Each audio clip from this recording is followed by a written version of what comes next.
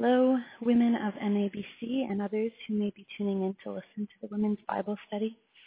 I'm very honored that Bev asked me if I'd be willing to teach for one of our studies in the Psalms, and I'm sad that we're not in person, face-to-face, while we study, but grateful that we have the technology to stay in touch and connected during this season.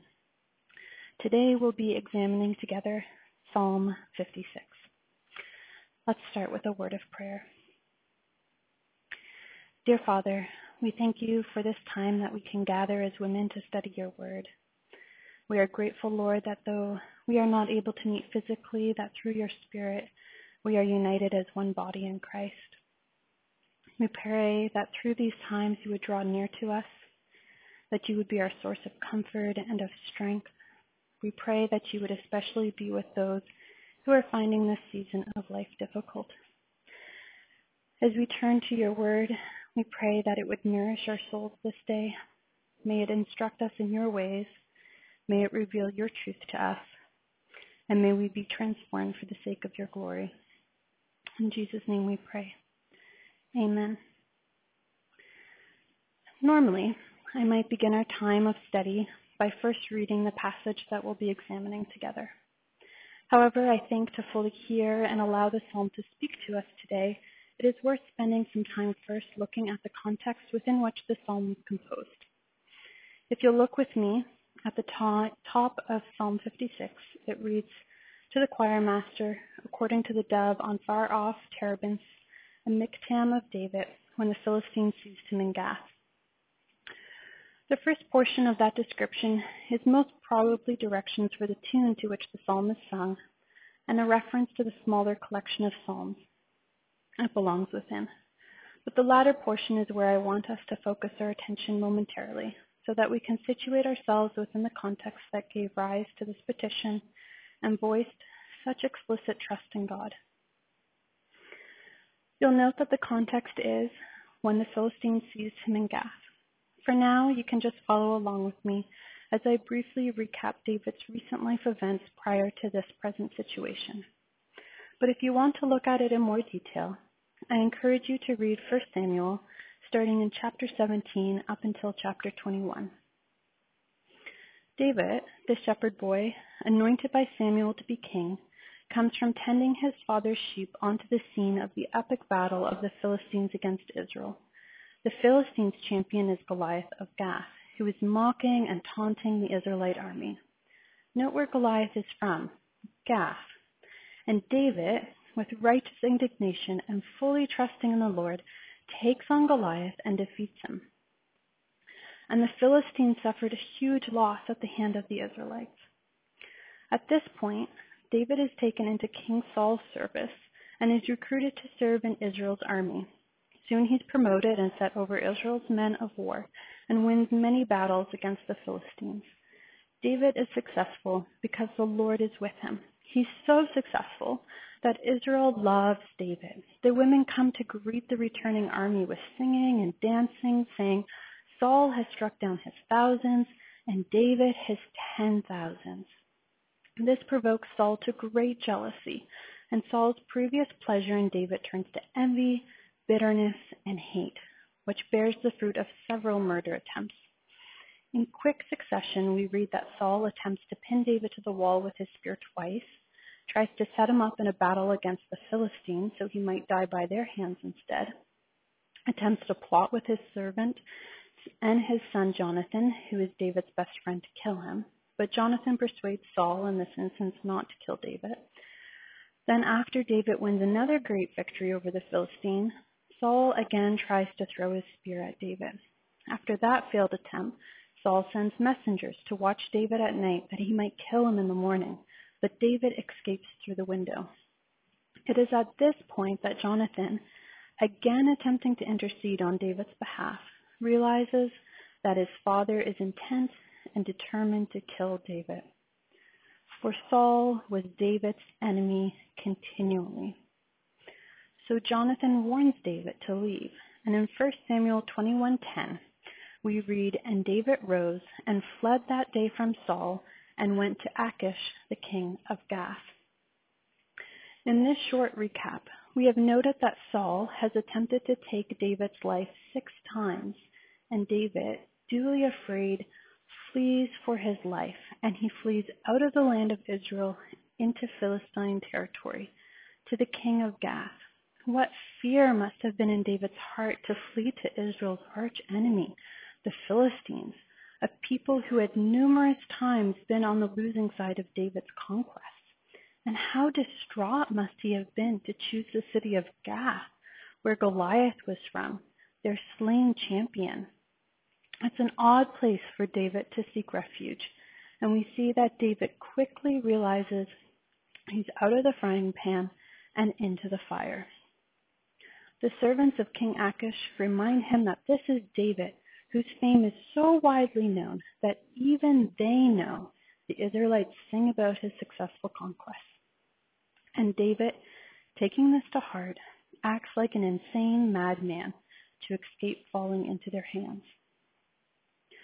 So, with all of this fresh in our minds, let's read Psalm 56 together. I'll be reading from the ESV. Psalm 56. Be gracious to me, O God, for man tramples on me. All day long an attacker oppresses me. My enemies trample on me all day long, for many attack me proudly. When I am afraid, I put my trust in you, in God, whose word I praise. In God I trust. I shall not be afraid. What can flesh do to me? All day long they injure my cause. All their thoughts are against me for evil. They stir up strife, they lurk, they watch my steps, as they have waited for my life. For their crime will they escape. In wrath, cast down the peoples, O God. You have kept count of my tossings, put my tears in your bottle. Are they not in your book? Then my enemies will turn back. In the day when I call, this I know, that God is for me. In God, whose word I praise. In Yahweh, whose word I praise. In God I trust. I shall not be afraid. What can man do to me? I must perform my vows to you, O God. I will render thank offerings to you, for you have delivered my soul from death, yes, my feet from falling, that I may walk before God in the light of life. In this psalm, we read of the same David, a man full of faith who proclaimed that God saves, to the Philistine army when he defeated Goliath. As again, placing profound trust and expectation in his God, Yahweh, to act on his behalf to save his life. And finding himself in a precarious situation, one in which he is oppressed on all sides and he is fleeing for his life, he pens this psalm as a prayer. Although we might not be fleeing for our lives and have probably not encountered numerous murder attempts, we have all had moments in our lives when we have been afraid. Perhaps this has been because of a particular situation we have found ourselves in, or health diagnoses, or even a global situation such as COVID-19 unfolding around us. The reality is that there are many uncertainties in life, and there are a variety of ways that we experience being afraid. Or perhaps some of us resonate with David because we have experienced when somebody has been set against us, who has perhaps slandered our name or has intentionally sought to undermine us. Thus, there is much we can learn from this psalm about bringing these types of situations to God and trusting Him in the midst of our difficulties. As we start looking at this psalm, we note immediately that David is not shy to present his case and his petition to God. We can see this in verses 1 and 2, and again in 5 and 6. Be gracious to me, O God, for man tramples on me. All day long an attacker oppresses me. My enemies trample on me all day, for many attack me proudly. All day long they injure my cause. All their thoughts are against me for evil. They stir up strife, they lurk, they watch my steps as they have waited for my life. After our brief review of David's life, we know the truth of these statements. Has not Saul been seeking an opportunity, waiting and watching David's every move and plotting to take his life at every presentable moment? A commentator has noted that the word proudly that we see in verse 2 means from a position of power or superior social standing. Has not Saul used his power and authority as king to command his servants to aid him in his plots to take David's life and to send David treacherously into an unfair battle? And in verses 5, injure my cause can be translated twist my words.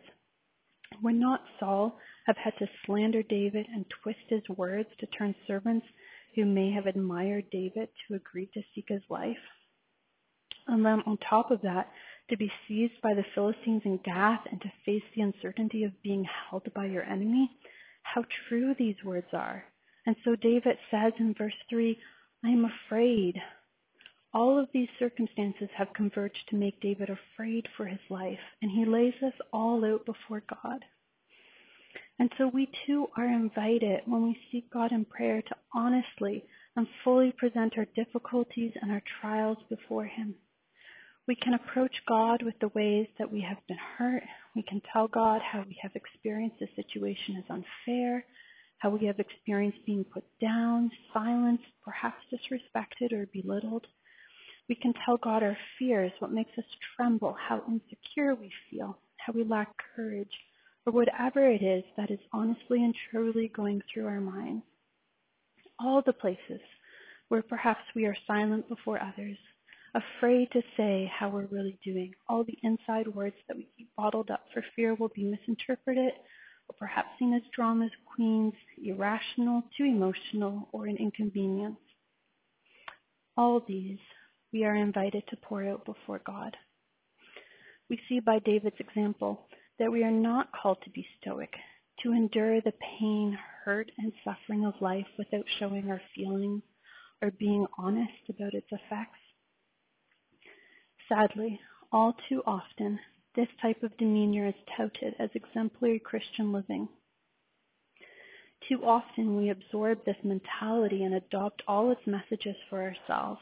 The message that says, suck it up, you don't have it that hard, it's not as bad as so-and-so's situation, stop your belly aching, focus on the positive, look at all the blessings you do have. And while there is often an undercurrent of well-meaning, and sometimes even an attempt at practical advice to move our focus off of dwelling on a negative situation and going down the drain of our emotions that I'm sure we've all experienced as leading only to self-pity and bitterness of heart, I also want to argue that we lose a precious opportunity when we fail to take these times to God in honest prayer.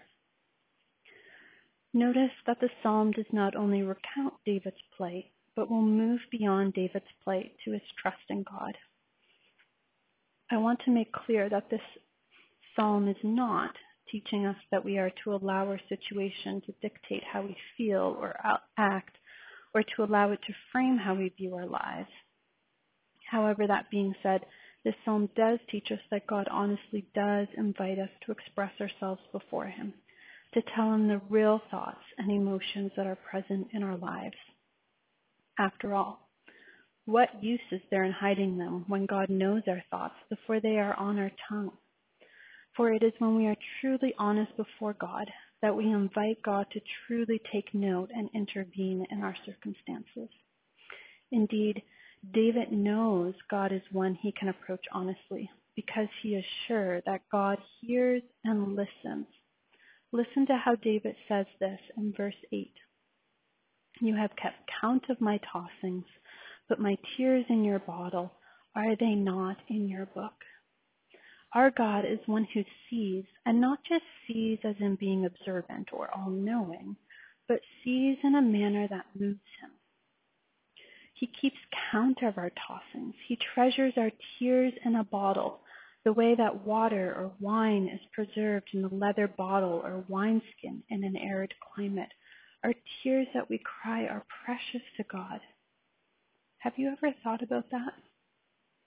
Have you ever considered that when we come to God in grief and sadness with our feelings of being overwhelmed and afraid, that God sees those tears as precious?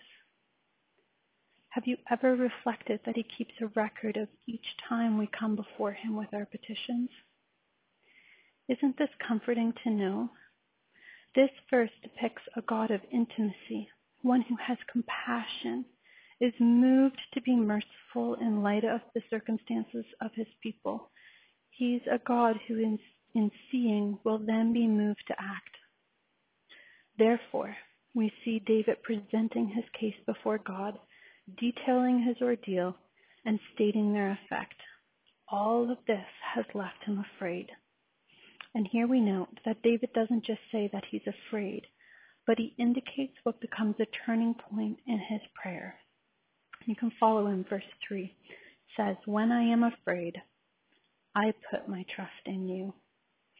David takes all of what is going on, the entirety of his circumstances and his reaction to these events, and he decides to actively place his trust in God. And in this way also instructs us how we are to handle the trials and difficult circumstances of our lives. We tell God the whole situation of what we face, the ins and the outs, how we perceive it, how it makes us feel, and then in utter dependence we place our lives and the outcome of the situation in God's hand. We put our trust in God. When I am scared, when I am fearful, when I am hurt, when I am betrayed, when I am angry, when I have received bad news, when I feel overwhelmed, when I'm lonely, when I am, and you can fill in the blank with whatever it is that you're facing. When I am afraid, I put my trust in you, my God. Perhaps it's a faltering prayer at this point. Perhaps our next breath is help my unbelief. Help that to be true of me, God. I really want to be a person who can put my trust in you. Some of us are all too aware how difficult it has been to trust God, how quickly after a moment of prayer we seize back the reins of our lives and attempt to rectify the situation ourselves. And yet, we take this step to declare that I put my trust in God, and before God it stands as a prayer of our heart. As we look further at this psalm, we see an interesting transition. David goes from saying, "When I am afraid, I put my trust to you," in verse 3, to in verse 4 saying, "In God I trust. I shall not be afraid. What can flesh do to me?" And we see the same phraseology in verse 11. "In God I trust. I shall not be afraid. What can man do to me?" Here is a sturdy statement. It's a statement that reflects complete assurance in God. No longer is it when I am afraid, but I shall not be afraid. Now there is no room for being afraid. And in his rhetorical question, what can flesh or man do to me? We gather a sense that David feels utterly secure and not threatened by the plots and schemes going on around him. It can almost seem arrogant. Has David suddenly become naive, a man of war who has forgotten how a spear can pierce and kill instantly? Has he failed to remember that humans are frail like grass that flourishes like a flower but is gone as soon as the wind passes over it? No, none of that is true. Rather, it is his trust in God that has alleviated his fear. His trust in God is greater than the situation he finds himself in, no matter how dire his circumstances are. And it is with this in mind, David's deep and abiding trust, that I want to draw our attention to two of the verses that may give us difficulty as we study this psalm. They are verses 7 and 9. And verse 7 is, "For their crime will they escape. In wrath cast down the peoples, O God." And verse 9, "Then my enemies will turn back in the day when I call." As Christians living in the 21st century, we are all too familiar with questions and concerns about wars or acts of violence committed in the name of God. Do these verses unwittingly give fuel to that fire? Do they convey an understanding that in somehow praying to God, I can wield his power against my enemy? Do these verses alienate you or make you feel uncomfortable? Or perhaps it's the opposite. As you read this psalm, you resonate with these words all too well. I don't think any of us are immune to at least wanting a little revenge, or at least that they would get their comeuppance in the moment of feeling hurt or betrayed, attacked, or slandered. Maybe your temper flares quickly and you retaliate with hot words of anger. Or perhaps it smolders inside you and you lay on your bed rehearsing how you will gain revenge or say just the right thing that will take them down a notch or cut them to the core. Does this psalm endorse that type of thinking or behavior? I would argue that the logic of the psalm is actually in the opposite vein, and it goes back to that deep and abiding trust in God. When David prays these lines, what he is actually doing is leaving the situation in God's hands. Would he like his enemies to be cast down and turned back? Without a doubt, yes. But he is not going to use God in achieving his personal vendetta, no matter how justifiable. For those familiar with David's life, you'll recall that after this event, David continued to spend a considerable amount of time evading Saul. On a couple of occasions, Saul is within David's grasp to easily kill, but instead David spares Saul's life, saying that his hand should not be lifted up against the Lord's anointed one. It would have been easy for David, and in the sight of his men, to say that God had given Saul into his hand, to justify it by rationalizing that he too was the Lord's anointed, appointed to have the kingdom because of Saul's rebellion. And if we're honest with ourselves, don't we sometimes lean towards this type of behavior or thinking when in tough circumstances? We are tempted to put all our weight and energy behind resolving, fixing, shoring up our defenses, appeasing, withdrawing, or whatever it is that we do when we face difficulties. Yet David instructs us in a different way. He waits. He waits in prayer for God to intervene, for he knows that vengeance belongs to God. In utter trust and dependence, David waits for God to act. How is such trust formed? How do we develop a trust so deep in God that all the trials and sufferings we face pale in comparison? How do we become women who can say with the same amount of certainty that David does, "In God I trust, I shall not be afraid. What can flesh do to me?" How do we become women who wait on God to intervene in our circumstances? The answer is in what comes immediately before these statements. Look with me at verses 4 and 10. In God, whose word I praise. In Yahweh, whose word I praise. Here is the hinge of the psalm. This is what takes David's fear and gives him the assurance to say, he shall not be afraid. He has placed his trust in God, whose word he praises. What does this mean? What is David saying when he says, God's word is praiseworthy? I think what comes to mind for most of us is that God's word, as in Scripture, is praiseworthy. And for a detailed study on this subject, listen to Eva's excellent teaching on Psalm 19 from last week, where she delves into how the law of the Lord is perfect, reviving the soul. And most certainly, God's law, the Torah, which would have been David's primary scripture, is praiseworthy and rightly leads us to worship and should elicit our praise. But is this what David was saying when he says, whose word I praise? Well, not meaning less than this. There is, I think, also another way in which it is possible that David meant these words, whose word I praise. That is not unrelated to the entirety of Scripture, but is perhaps a bit more focused. To unpack, I'm going to take you quickly to Exodus 3:14. This is the middle of the narrative of Moses and the burning bush, with which some of you are probably very familiar. And for those who aren't, I encourage you to read the entirety of Exodus chapter 3.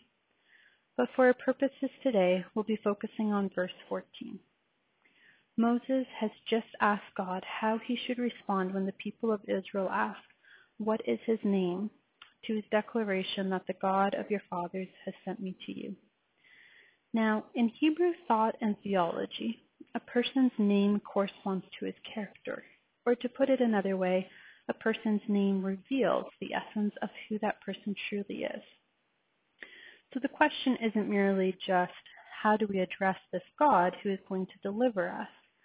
But rather the question is, who are you? What is your essence? What is your name? And God responds saying, I am who I am, or also translated as, I will be what I will be. It can seem rather cryptic to us, but essentially God is saying, I will act fully in accordance with who I am. And so what unfolds in a proper understanding of God is that his word and his act are one. He cannot act in a manner that goes against who he truly is. There is no duplicity in God, no deceit, no promise that is not kept. He is not two-faced. He doesn't speak out of both sides of his mouth. He doesn't say one thing to someone's face and then another to their back. He is the same yesterday, today, and tomorrow. David, having grasped this and being rooted in this manner of thinking, can then say, I put my trust in God, whose word I praise. Why does he praise God's word? Because God's word is his act. God's word never goes forth and fails to accomplish what it has been set forth to accomplish. There is no uncertainty in having received God's word that God will not act on his behalf. God's word and God's action are one. Now, just as an aside, that in our experience, our sense of timing can be very different from God's sense of timing. We cry out to God, how long? Often because we sense delay and uncertainty in God's action. Moreover, our interpretation of how God should act can often be different from God's purposes and plans. And while we may wrestle with what seems to be God's perceived indifference, he is often moving under the surface to bring about his will within our lives. Hence, why in utter dependence and through the maturing of our faith, we learn to say in the midst of trials and difficulties, like David does in this psalm, I put my trust in God, whose word I praise. And I wonder if while penning this psalm, David was recalling previous times when God had spoken to him or acted on his behalf. I wonder if his mind replayed the moment when Samuel anointed his head with oil as the future king of Israel. And I wonder if he took comfort in recalling these and reminding himself that God's word and God's action are one. Or as one commentator put it, God is as good as the promise God makes.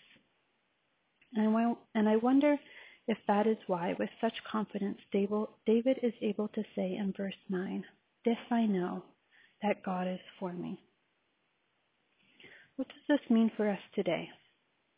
For we know there are many voices that, like the siren call, would like us to believe this means that God will do whatever we want him to do for us. There are those who would say this is God's promise to make us healthy and wealthy and successful in all our undertakings, that God would be like our own personal genie in a bottle. Yet when we look to Scripture, we find that while God does bless and give us many good gifts, we must interpret this verse within the full context of the Bible. And when we look there, we see that where God has been most for us has been at the cross on Calvary. Just this past weekend, we observed Good Friday, where we were reminded of the utter and complete self-giving of Jesus, God's Son, on our behalf. He held nothing back, but in love gave his all to ransom for himself a wayward and rebellious people.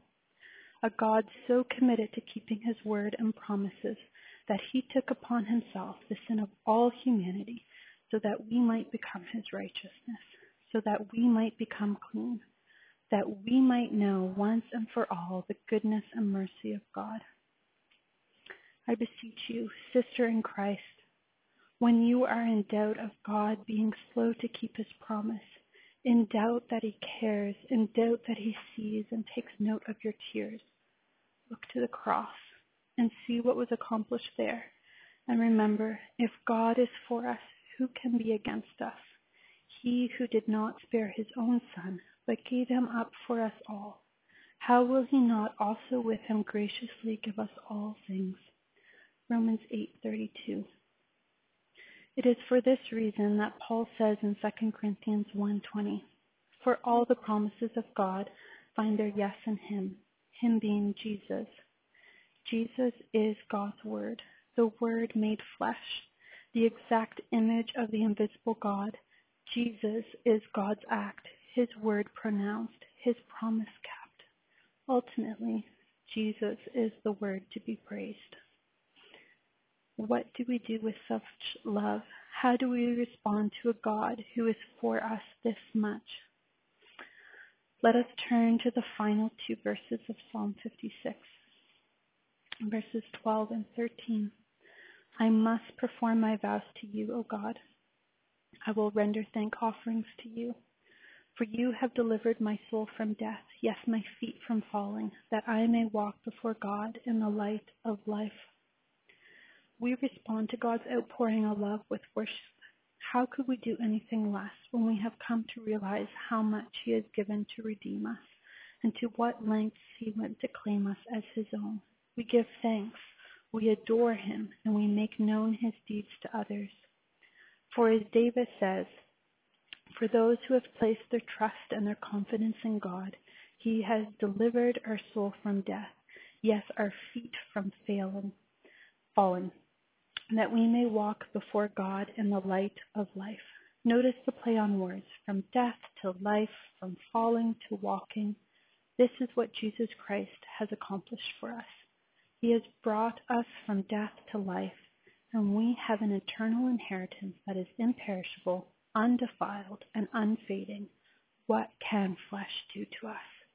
He has rescued us from falling to walking, that we may walk according to his purposes in grateful obedience, delighting in his commandments and praising him, for we are assured that God is for us and we can fully put our trust in him. Let us end by praying together. Father God, we are grateful that you are a God we can fully trust. We thank you that in Christ Jesus you have given your all. You have held nothing back, and that you are a God who continues to meet us and act on our behalf. We praise you, for you are a God to whom we can bring all our praise, all our petitions, all our cares, knowing that you hear and that you take note. May we be women, Lord, who would grow in the sure knowledge that you are for us. May we grow in our ability to depend on you for all things pertaining to life and holiness. And Lord, may we grow in our ability to praise you wholeheartedly, to give you our all in return. And may we walk in your ways in joyful obedience for the sake of your glory. May we give you all the glory and honor that is due your name. This we pray in the name of your precious Son, Jesus. Amen.